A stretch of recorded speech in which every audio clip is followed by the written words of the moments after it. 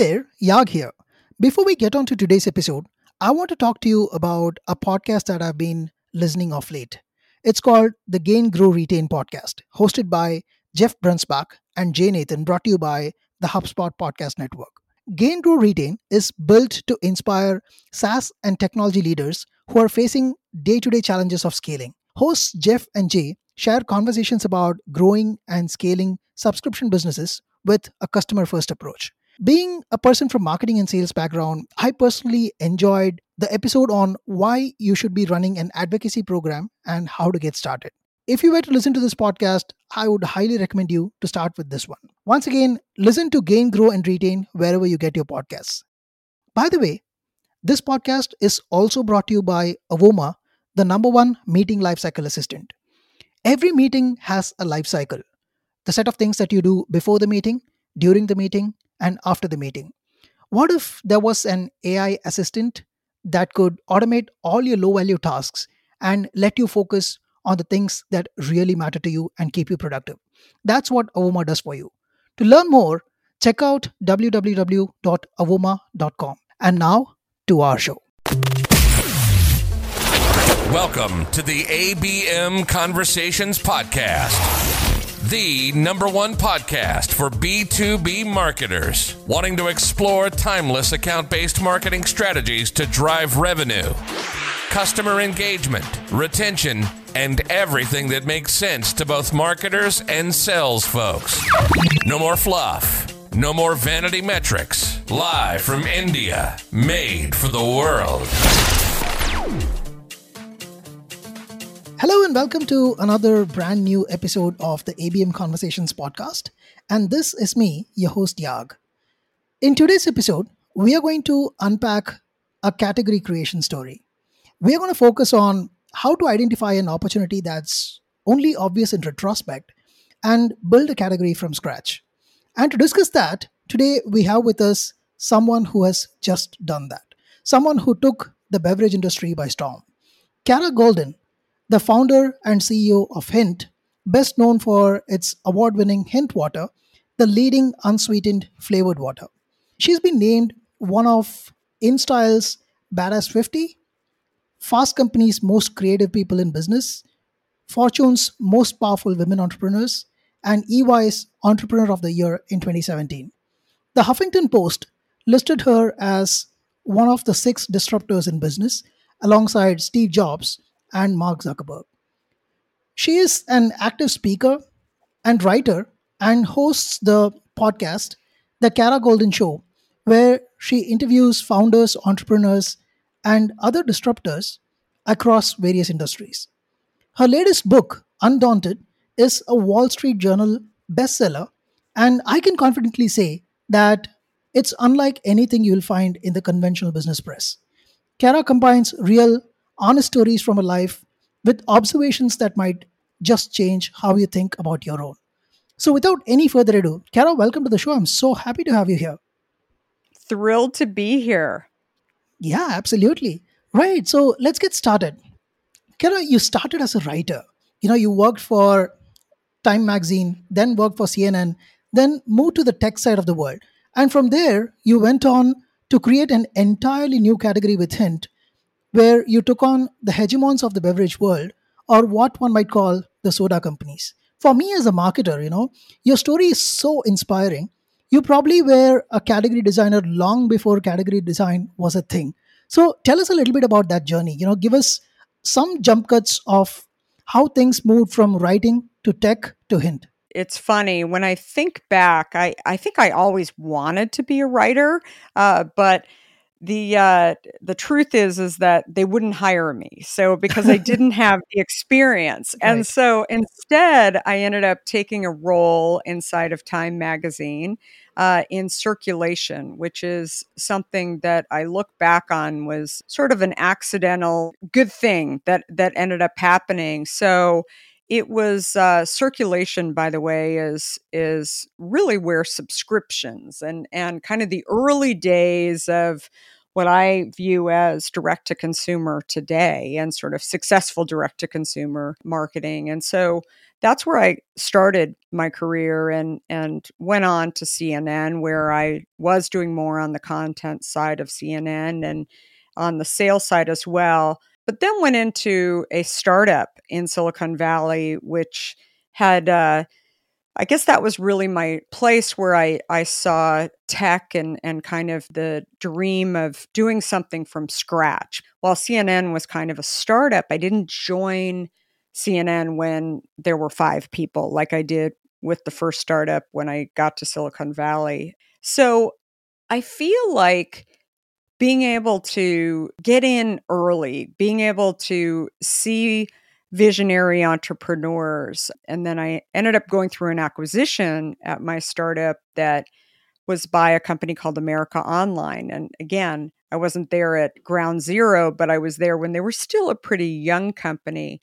I got to see what it was like to actually create something, not by me, but by other people, and support them in a way and see sort of the hockey stick in action, right? It's funny because I didn't even think back then when I was at CNN and when I was at the startup to market and then America Online that I was a part of somebody who was creating a new category, but we were. I mean, CNN obviously was 24-hour news. Right. I mean, it didn't exist. Yep. But watching the founders, watching the people who were leading the company, being able to put stakes in the ground around this idea, this need, and not wavering, not changing when an investor says, oh, you should do this instead, or employees are saying, I don't think it's going to work. You know, you as the leader,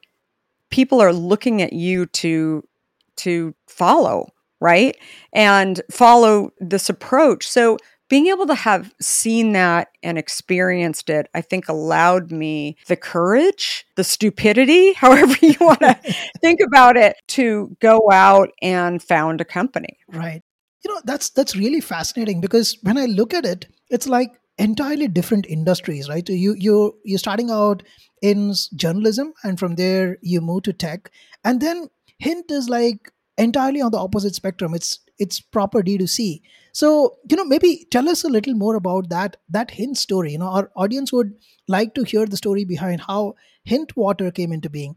I'm sure you've shared the story a million times, but I would love to hear that from you. Yeah, well, it was, I call myself an accidental entrepreneur because, again, I had experience working for other entrepreneurs, but I still didn't think that this was what I was going to do, and certainly not in a totally different industry or not the beverage industry. But for me, it came when I was taking a couple of years off. I had left AOL, had built a business inside of America Online that was been there for 7 years, was about $1 billion in revenue to America Online. And when I was taking a couple of years off, I was spending time with my young family. I had 3 kids at the time under the age of 4. So my house was crazy. And I was trying to do the right thing as a parent for these young kids by giving them healthy food and drinks.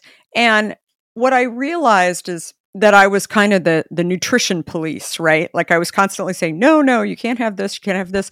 And then one day I looked down at my own drink that I was drinking, diet soda, Diet Coke in particular, and saw that there were a lot of ingredients that I didn't understand. Now, I had set up sort of a plan where if I didn't understand what I was putting in my kids' bodies, then I wouldn't have it, right? Like I would just basically throw it to the side. So I thought, why aren't I doing that with myself? I want to be healthy too, in order to be able to see my healthy kids to adulthood. And so that's when I decided I'm going to stop drinking my Diet Coke and see what happens. I mean, see if there's any changes. I knew that I would probably miss it, but I thought I need to get rid of this habit because it might not be so great for me. Never did I think that by giving up Diet Coke, I would change a lot of things. And basically what I realized, it was the diet sweeteners that were causing havoc on my system. And so 2.5 weeks after giving up diet soda, that's when I lost 24 pounds. Wow. I had gotten rid of my adult acne that I had developed over the last few years and had never again connected those to this drink that I loved. Instead, I had accepted them as this is just the way things are when, you have lots of kids. People would say, cut back on the sweets. And I'm thinking, I'm not eating 12 cupcakes a day. This is just what's going on. I was a big runner, so I was still running, but nothing was changing.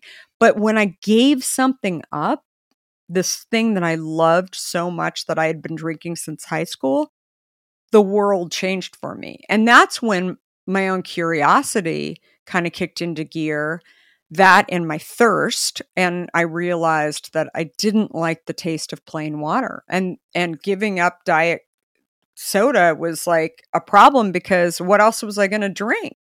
And so that's when I thought, okay, well, I'm not going back to drinking diet soda. I'm now, getting healthy and doing the right thing for my body and my family. And so I started slicing up fruit and throwing it in water, still not thinking that I was coming up with a new product or new company or new category. But instead, what I realized when friends were saying to me, "Oh, what kind of fruit are you putting in your water today?" I mean, it was like this fascination that so many people had. I'd, go to the park, I'd go to the gym, people would ask, "Oh, you've got cherries in your drink. Wow, that's interesting. Do you have any sugar? Do you have any diet sweeteners in there?" No, no, no. It's just enough to get me to drink water. That's when I really realized that I was on to something. This is amazing because, I'm a father of two. My son is 9 and my daughter is 4. And I very much resonate with what you're saying because I'm a runner too. I go out for a run almost every day. And I come back, and the first thing that I do is like probably I might pick up a Gatorade or something like that. And I'm like, oh my God, all the effort that I'm putting to burn calories, I'm again filling it up with something else. And probably it's not good for my health. And for us here, I'm based out of India, in the southern part of India, which is a city called Chennai. It's a coastal city. It's pretty humid here, so drinking water all the time is a natural thing for us. But how did the idea of bottling this water and making that as something that people would buy come up as an idea? Because for most people, there would have been a question that, hey, would I pay for this? Yeah, well, it's interesting. I went to my local store called Whole Foods, which is considered a specialty store because it's a little Yeah. fancier than conventional grocery stores. I went to that store and I figured that this is exactly the kind of store that would have a product like this. And instead, I couldn't find a product that was still water that had fruit in it with nothing else in it. Everything had either sugar or diet sweeteners in it. So I found myself educating the guy that was stocking the shelves. I mean, he worked there, and I was educating him what I was looking for and why I was doing that. And it was interesting because he shared his story with a drink called vitamin water and how he had gained a bunch of weight by drinking vitamin water. And vitamin water was never my thing. 17 years ago when I started my company, I mean, friends of mine drank vitamin water. They didn't even have a diet version of the product. And people just didn't read the label because they assumed that they were getting vitamins from it, right? Right. And so I felt like there must be other stores that have this product, and I wanted it for the convenience. And that was the thing that I realized from my days at America Online was that if you have a great product that consumers like, I guess in the food industry and the drink industry is tastes great, but it's also convenient. I mean, that's the thing, to actually have a two-step process of buying the fruit and cutting it up and putting, there's going to be times when, you wear out at sort of Yeah. doing that. You have to go to the grocery store in order to get it. And I thought, it's just a hassle. Why isn't this product out there? Little did I know, not only was it hard to produce a product that didn't have sweeteners in it, but also didn't have preservatives in it, but also the distribution headaches. I mean, people early on said, "Oh, wow, it's amazing. You're taking on big soda and you're taken on the sugar lobbies and all these, different groups. That never was my intention. Instead, I wanted to help people realize what I had realized, that water could actually taste better without making it sweet. But also, I felt like if this didn't work, I had been successful in tech and in the magazine industry and television, so I could always go back to that. If nothing else, it would end up to be a funny story. I'd be a great dinner date, right? Where people would say, "What were you doing the last couple of years?" "Oh, I was failing. I decided to start a beverage company. What a bad idea," right? Like, I just thought it'd just be humorous. And I think like that's something that I've realized. And one of the reasons why I wanted to write my book was that I think so often, especially when we've been successful, we don't actually want to go out and look foolish, right? Yeah. As we age, we want, the more successful we are, it's like we don't allow ourselves to learn and be challenged because we fear looking stupid or failing. And I was counter to that. Like, I thought, if it doesn't work out, no one's expecting me to actually be successful and build. Today Hint is over $250 million in sales, valuation much higher than that. And again, like, it never was supposed to happen. According to everybody, not having industry experience, not sort of knowing what I'm actually doing, I will for sure be, as somebody said to me early on in the beverage industry, roadkill. I said, well, that's kind of a gruesome way to look at my life. And anyway, but that's the thing. I mean, the other thing that's such a beautiful moment for me that I share with entrepreneurs is that when you don't have experience and you sort of accept that you're probably not I hate to use the word smartest person in the room, but the most knowledgeable person in the room. I mean, here I'd built businesses for AOL and done great things, but in the beverage industry, I didn't know what I was doing.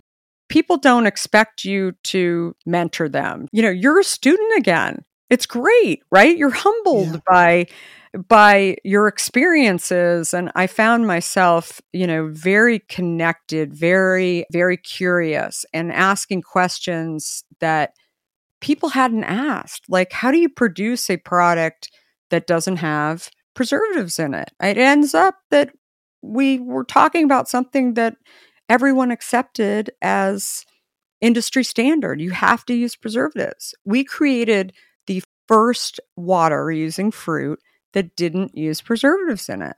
And nobody was, I mean, I had many people who hung up the phone on me, wouldn't meet with me because they thought, I'm not going to bottle a product that has fruit in it, that you're not using preservatives in it. That's dangerous. And I'm like, why? I mean, they do it in the juice industry. So why can't you do it in the water industry with fruit? Well, it's different equipment and I don't know. And then click, they would hang up the phone. And so again, being persistent, being curious, not being afraid to ask questions. People would ask me too. Here's another funny point. They would say, so what did you do before? Expecting me to say, oh, I worked at Coke or I worked at Pepsi or somewhere in the food industry. And I say, oh, I worked at America Online. I built a direct-to-consumer business. And they'd say, well, what does that have to do with drinks? And I said, nothing. It has nothing to do with it, right? And so people would immediately say, she's an arrogant tech executive. She wants to have her own beverage. I mean, and again, it's way better when you're the underdog. People don't expect you to actually go out and be successful. And I would answer their questions, but they all figured out that I was never going to be able to be successful. So it's a good position to be in. Absolutely. As we were saying the story, I was almost, imagining you taking up this pitch on Shark Tank and talking to Mr. Wonderful. and, right? Yeah, exactly. I could imagine the reactions that you're getting. But that's exactly the point. I would like to dive in a level deeper. You were always going to have these naysayers than those who would say, hey, Kiara, that's awesome. Let's go for it. And to be fair, many a time, some of the naysayers, they are from our family and friends who probably are wanting the best for us. But in that kind of a scenario where you are getting the kind of responses that you were getting, what made you stick to your guns, especially when you're building this entirely a new product, new category? And from whatever I understand in marketing, you need to do a crazy amount of work to educate the market and get the people to buy into this idea in the first place. So, tell me a little bit about this go to market story of yours. Like, how did you educate the market for the need for something like this? Well, early on, one of the things that we did that I learned in tech was to put a contact on our bottle. So email us at drinkhint.com. And it was fascinating because people weren't doing that in the beverage industry. And instead, there was just this, maybe there was a phone number on the bottle, but definitely the idea of putting an email on the bottle was brand new 17 years ago. And so I started to hear from consumers, actually, the first day that we were on the shelf at this market, Whole Foods, where I'll never forget that this gentleman reached out to me and shared his story of how excited he was to find a product that was unsweetened and had fruit in it because he had this disease called type 2 diabetes. And he probably thought that the person who was emailing him on the other end was a big customer service group, or, little did he know that I was Right. the founder. I was a one man operation, right? And so I reached out to him. I ended up getting on the phone with him, and again, my curiosity kicked into gear where I started to hear about type 2 diabetes. I had never heard about, I knew what type 1 diabetes was, but not type 2 diabetes. And that's when I really started to see that while Hint had actually helped me to get healthier, there were other types of health that people were trying to achieve. And for him, what he realized was that he knew he wasn't supposed to be drinking anything with sugar in it, but diet sweeteners actually spiked his insulin levels. So he was trying to avoid diet sweeteners. So that was at a time when I was also starting to think about what other stores can I get Hint into? And I ran into, with conventional grocery stores, a an issue around planograms. And so for anybody who's ever sold consumer products, or basically anything in consumer products dealing with large stores, you deal with planograms. And planograms are essentially real estate that is sold to large companies, typically, who have kind of grandfathered in situations, and basically they set up the categories that are going to be represented on that aisle. And unsweetened flavored water was not part of the representation. And so I was kind of hitting a wall being able to get additional distribution beyond the specialty stores. And direct to consumer was really not in the grocery industry, was not sort of taking off quite yet. And I believed that just by sharing my story, as well as the stories of other consumers, and really kind of getting into the heads of those consumers and understanding what their why, like why would they want to drink like Hint, that would be the biggest way to grow the brand. And so I did everything from, I'd go to endocrinologists who were dealing with people with diabetes, and I'd share the drink with them, and I tell them my own story of how, I really believed that I was on the verge of diabetes before actually switching from diet drinks over to my product Hint. But also we would go to and sample our product at fun runs, any place where we could find people who were interested in health. And the beauty of being in the water category versus maybe some other food categories, with all of these events, right? Everybody needs water at their events. So we would, look for PTA Right. and school events where people would be looking for water. And I think everybody was just pleasantly surprised, because there were many people who didn't think they had health issues, but they would start drinking Hint and they would see the benefit. I mean, everybody should have clean water, right? And access to a drink like water. The challenge that I realized early on is that I didn't drink water because I found it boring. And I started to think about how big these industries are, whether it's the enhanced water, like the vitamin water category, or the diet drinks. People want to get healthy. They're drinking a drink that says vitamins or diet on it, yet they don't really understand how that is so different than water. And so if I could bring a product to the market like Hint, and more than anything, I did it by sharing my story and my why, that allowed people to build trust and connect my story into their own lives.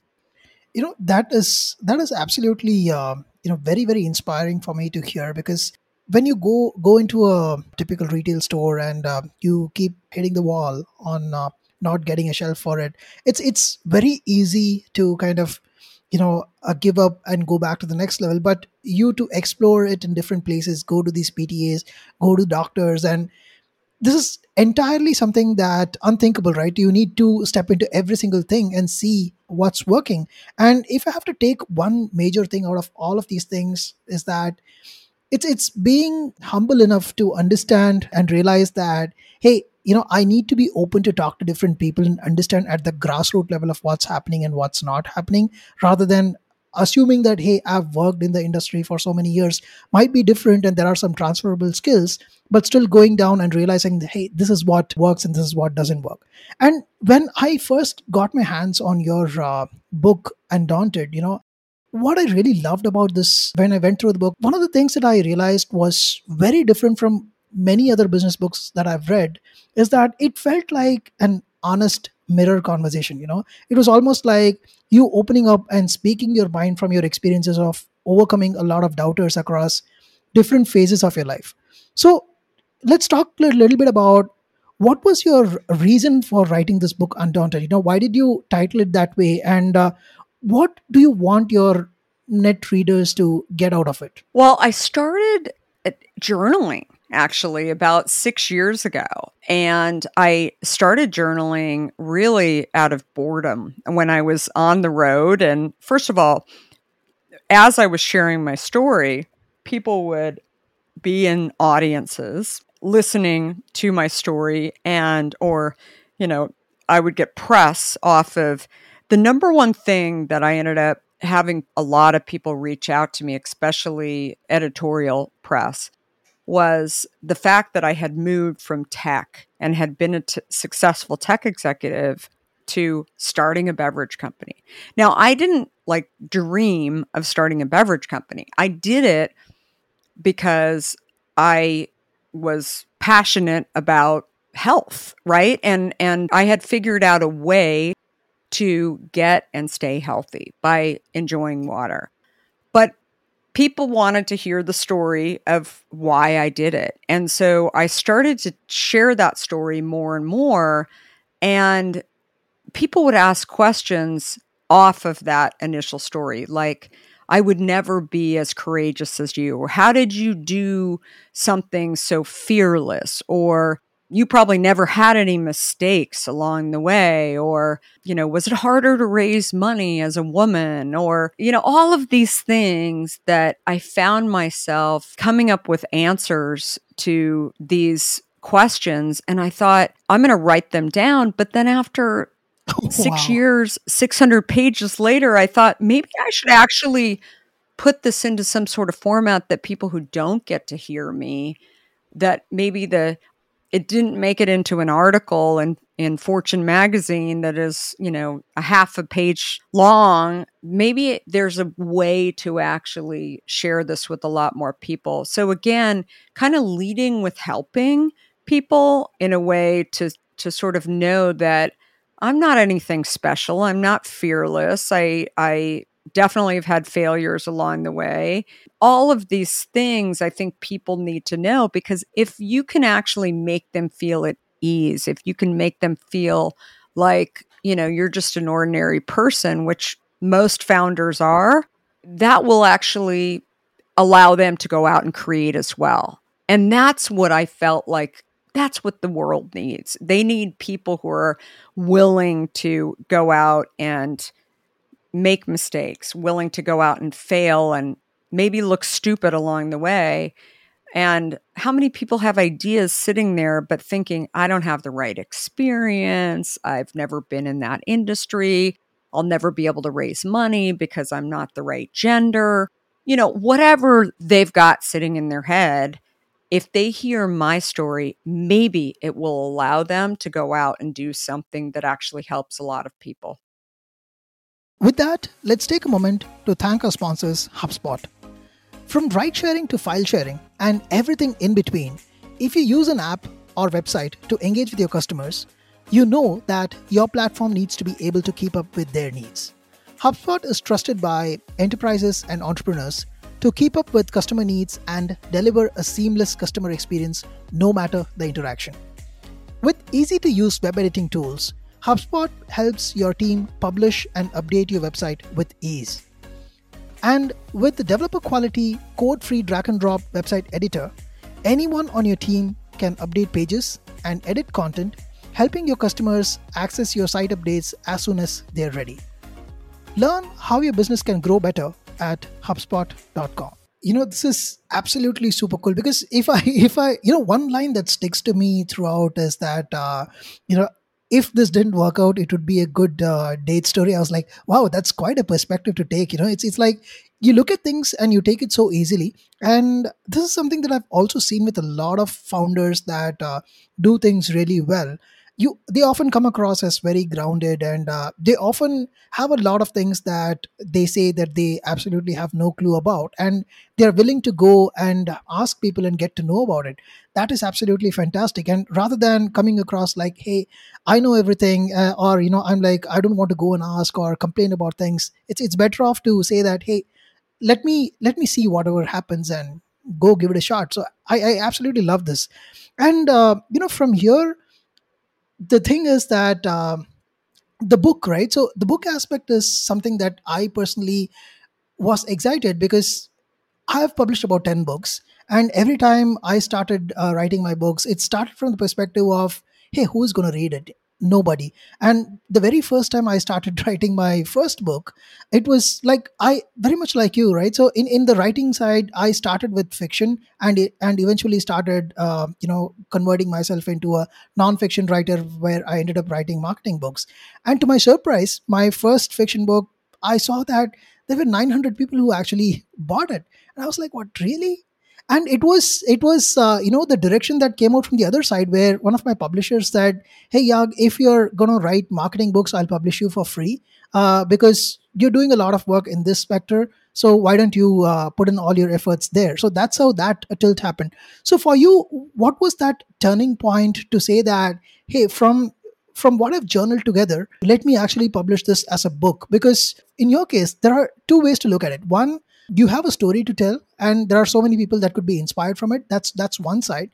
And the second aspect is that, did you also want to look at authorship as one of the things that you wanted to get into because you had that journalism background? I was not thinking through this journal that this would become a book. I think, more than anything, I just didn't think that I had time to write a book, which is something that I always share with entrepreneurs. I think that a trait about entrepreneurship and founders in particular is that they want things done in a hurry, right? They're not willing to actually put in the time. And I think so often you've got to be able to slow down and be able to take your time on certain things, including writing a book, so that you've got a book that you're really proud of, right? That you want to get out there. And so that was my situation. Again, was writing this just as a journal, not thinking that it would eventually become a book. But then when I finally had committed to the fact that the way that I could actually help a lot more people potentially become entrepreneurs or go start a company is to actually get this out there, that's when I hired an editor to actually take my journal and all of my notes and help me to kind of put it into a clearer format. So there are lots of different ways to write a book, but I think for me, it was actually putting it into that place that allowed me to kind of get the book that I ultimately wanted to get. And that took about 6 months to put that together, and added many hours onto my days and weekends in order to really have that, or 6 month timeline to get something into a format that I would be happy to get into the final manuscript. That's amazing. I love the story. All right, so now that we've gotten towards the 30-minute mark of our conversation, let's move into the second half of what we call as the rapid fire section. So what I'm going to do now is I'm going to shoot five pointed questions at you. The questions might be short, but the answers need not be. You can speak whatever comes to your mind, and this is going to be my humble attempt to kind of put you on the spot. So are you ready? Okay, I'm ready.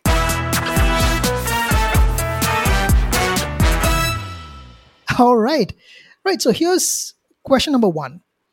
I'm sure you've got this question a lot of times before. You were eventually taking on Coke and Pepsi. What were you thinking? They will crush me if they come out with a competitor. Right. And that, by the way, is something I talk about in the book, that ultimately competition only makes you better. And you have to think about focusing on what you can control, not what you can't control. I can't control them in terms of not launching. And instead, you focus on doing the best that you can possibly do.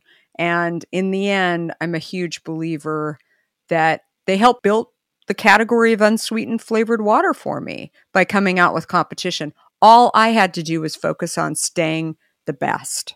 So, did it help that you were the first product? Because the reason I asked this question with so much intrigue is that in the tech world, I've often seen that somebody is a new category creator, but then eventually there are other products that end up becoming the category king or queen. For example, take marketing automation. Eloqua was the first company that started this category, but eventually the people who took off were Marketo and HubSpot. So, was that any day potentially looking like it's going to happen to you? So, with your examples, what I think so many people get caught up in is, you say, do you want to be the first, or do the leaders ultimately Yeah. become the people that follow on? But the reality is that so often the first ones, maybe they don't have enough capital, right? Maybe they are not looking at how to make the product better, right? And innovate in some way. So while they'll have competition come in, they might not have exactly the same product. And I think innovation really speaks to, when the first in ends up losing, right? You look back on, Palm Pilot, for example. Palm Pilot should have been a phone, right? I mean, Yeah. it should have been. And there were ideas around, there were people I've met over the years who have said there was actually discussion there, but they decided that that's not who they were.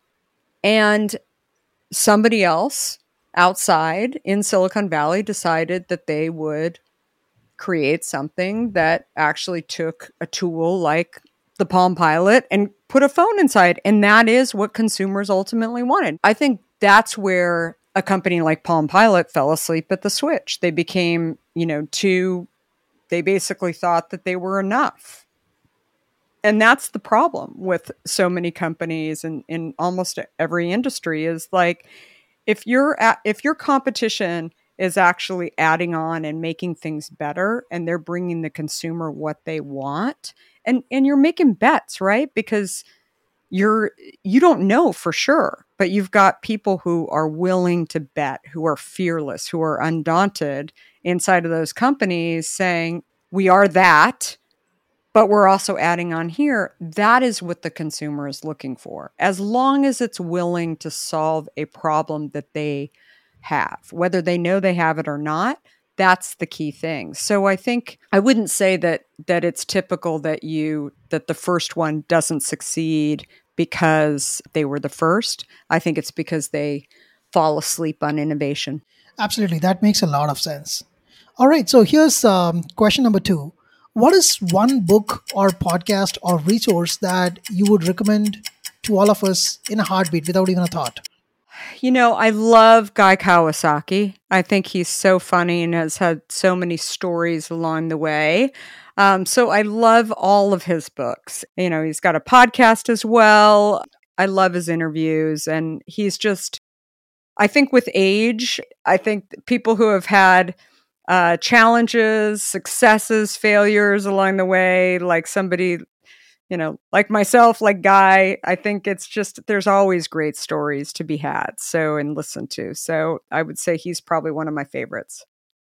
Can't agree more. When I had Guy on the show, one of the things that I realized while talking to him is that every single thing that he spoke was so based in first principles. There was not much of jargons. Everything was pretty simple.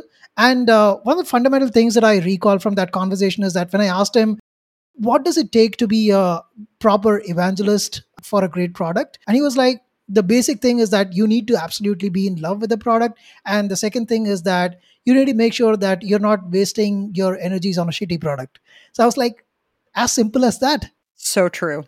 I 1,000% agree. And I think like that's the problem is that, even as large companies become larger, right? I mean, you've got people who are working on them, sometimes leading those Yeah. companies, and they don't love the product. Right? And they're sort of trying to make a square peg fit into a round hole sometimes when the consumer has said they've moved on. Like that's a whole other piece where Guy and I have talked about this over in a few different conversations. I think it's so critical. So, and in today's day and age, I think the great resignation that is happening definitely in the US, but also I think all over the world where people are trying to think about what do I really want to be doing? My hope is that they actually do something that, they love doing because I think that more creations will be made by people who love doing something that they're really passionate about.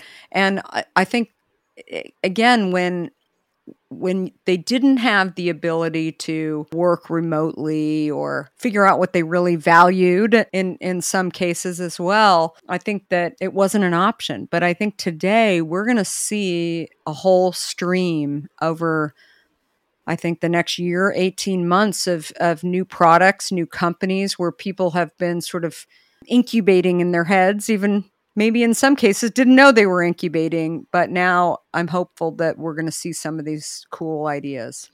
Yeah, absolutely. And can't agree with you more on having that belief, because I myself have experienced that if you truly love the product, it's like even if you work 20 hours a day on it, you close at the end of the day with high energy. But on the contrary, if you don't like something, even 1 hour feels like you're sitting on a stove. Absolutely. And yeah, and I think the other piece of it, when you really love something too, I think and you're really passionate about it, you keep thinking about it, Yeah. right? You're curious about it, right?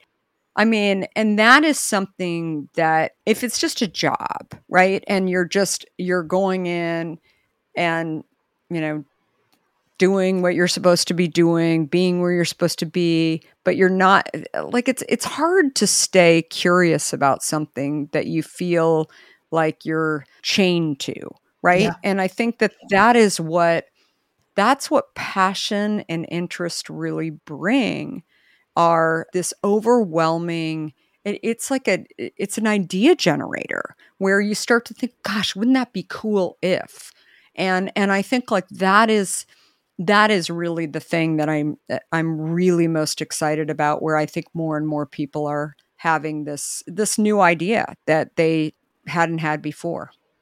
Right. Yeah, absolutely. Love that. All right. So, question number three. Somewhere I read that Hint was removed from Target 9 times. Is that true? And if so, I would like to hear more about it. Well, over the years, we've been in Target for, gosh, many, many years. But like, in and out of Target. I don't know if it's 9 times. That's interesting. I don't know if it was that many, but definitely we had moments, as I always share with entrepreneurs, especially in the food and beverage industry. I had been told early on that if you get kicked out of a store, you'll never get back in. And so that was probably a story that I had told where you definitely do get back in. The beauty is that you get new buyers, right? Where buyers want to create their new selection. You're a marketer, and oftentimes I think also when you're a new category where they're trying to figure out whether or not their consumer that's coming into their stores actually wants your product. The timing may be off, right? Unfortunately, oftentimes you're judged by, the success of your product in terms of sales, which should be definitely part of the situation. But depending on, like, for example, if you don't have enough SKUs to actually show a presence in a store, or you're on the bottom shelf and no one can actually see it, or you're too high up on a shelf and the average 5'4" woman can't reach it, for Right. example. All of those things factor into whether or not success plays into that. And again, combined with if you've got a category captain that happens to be in a large company that doesn't believe that your category is useful, then you could actually be removed because the category captain has sort of told their story as to why they could actually use that space and what they could use it for. So I think more than anything, what you have to do is figure out how to have options until the world sees what you're selling, right? And believes in what you're selling, because you might not be able to convince them the first go around. Right. Yeah. Yeah. Absolutely. All right. So here's an interesting question that comes as question number 4. Like, why did you name your company Hint? Like, can you give us a hint about it? Yeah, well, my original name was Wawa. And basically, Wawa was honestly, like, that's what I said to my children. Instead of, drinking juice, I'd say, drink Wawa. And so when I said that to my husband, I had this idea for a water with fruit. And I said, we'll just tell people to drink Wawa. There's a chain of convenience stores actually in Western Pennsylvania in the US called Wawa. And my husband, having a legal background, said, "Oh, don't call it Wawa. If this product is actually successful, which it probably won't be, they will sue you for their trademark." And so that's when I started sharing with him a few other ideas for names, and Hint ended up coming up. It was interesting because one thing that he said is, "Oh, it's a 4-letter name. You're never going to get the trademarks, and don't focus on that. Let's think of some other names." But I really felt like, just out of the gate, that it just seemed like such a great name for us to move forward with, because so many people over the years have said, "Oh, Hint, it's the perfect name." And I've said to them, like, "So what comes to mind? Like, why do you think we named the product Hint?" And they said, "Because you're giving people hints." Other people have said hint is kind of another word for slight, right? And that's exactly what you get out of the flavor and the taste. And it's enough, but it is got a hint of it. And so people have come up with their own conclusions. There's no definitive answer to that. But I think when you can have a product, it's like a great novel, right? Where you have different opinions about it with your book club, and about why they felt that there was what direction they were going in. I think it's the same way with a product name. If people can actually argue about the name and sort of all of the components around it, that's a powerful thing. Yeah, this is interesting because, I'm able to imagine two things right off the bat as you say this. One is, like, I was thinking the typical marketers had, I was thinking, did you ever run a campaign wherein you asked people saying, hey, what could hint actually mean? The best answer gets something. Did you ever do something like that? The challenge with consumers is that I think consumers, Steve Jobs said it much more eloquently that, your job is to solve problems for consumers that they don't know they necessarily Yeah. have, right? You bring them something and they say, oh, I've always wanted this. You might not have ever told anyone, but this is what you wanted. And so when you start asking consumers for like flavors, for example, they'll come up with crazy flavors, maybe exotic fruits or something that is maybe something that they would like. But the reality is whether or not the majority of people will like it, whether or not it will actually be a viable product, and so that's the danger, is that running that kind of campaign, I think is something that it's very rare that somebody comes up with a idea for like a flavor, for example, that is not something that we haven't thought of. Right. Makes sense. And the second point was, I worked for a company called Avoma. The same story, right? So we also had the initial thought process like, hey, this 5 letter word, what does it mean? And the way we named this was like originally the thought process. We are in this conversation intelligence space, and the actual meaning of Avoma was expanded into a very organized meeting assistant. And we were like, that's our perspective. That's what we are looking at. That's our point of view. And we thought, instead of doing this and naming something else, we will just make it an acronym and get a .com name. That's how it was. But it eventually also helped us because it's not sticking to any one particular vertical domain. So we were able to expand it horizontally across functions in an organization. Sometimes, quick things like this can actually end up helping in so many different areas. Definitely. I think that's absolutely the case. Love that. And here's the final rapid fire question. If you were to start the hint journey all over again, what is one thing that you would do differently than the way you've done so far? That's interesting. I don't think I would. I don't think there's anything that I would change. I think, probably I think more than anything, my own mindset to take my time and have the right people involved in the company, and be okay with challenges and failures along the way, and continue listening to the consumer. All of those things I think are just things that I think about that are great lessons for any entrepreneur. So I don't think there's anything that I would do differently other than to embrace things that I've learned from my own journey thus far. Right. Amazing. Looks like you've hit all 5 questions out of the park with so much ease. This is awesome. Thank you so much. I really appreciate it. And if you want to let people know that they can follow me on social at Kara Goldin with an I. My last name is spelled with an I. And I would love to hear from people. Hopefully, they get a chance to pick up the book or listen to the book as well. Yeah, absolutely. I'm sure they will. And before I give you my thank yous and be respectful of your time for the rest of the day, I would like to ask you for one last favor. Is there a parting message that you would like to share with our audience? Just to give you an outline, our audience are predominantly SaaS marketers and salespeople with at least about 7+ years of experience around the globe. Yeah, I would say parting words is think about what problems you see and maybe what ideas you have to solve problems for people that will actually change lives for the better. Because I think that there are so many people that focus on how do you launch a product and make lots of money?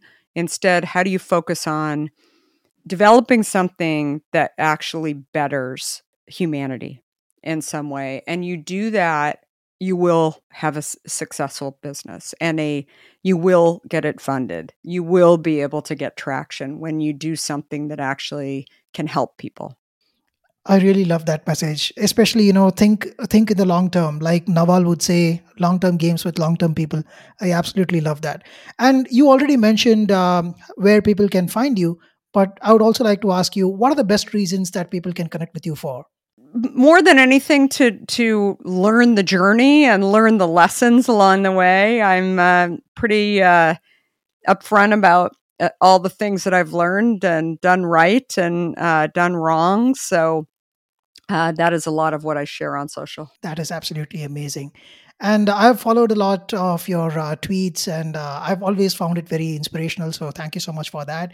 And again, Kara, really, really appreciate your time today. I think we've discussed things for almost an hour now, and it feels like it just went by like a breeze. But I'm sure I'll have to go back and listen at least a couple of times, probably turn this conversation into a blog post because there's so much of nuggets that I can take from this conversation. So thank you once again for making your time. Thank you so much. All right, that's that from us in this episode. And until we connect with you the next time with another guest, another topic, this is bye from me, Yag. Have a good day and take care. Thanks for listening to the ABM Conversations podcast. Make sure you subscribe and share your comments with us. We're constantly looking for your feedback, thoughts, and suggestions to make the show more relevant to you.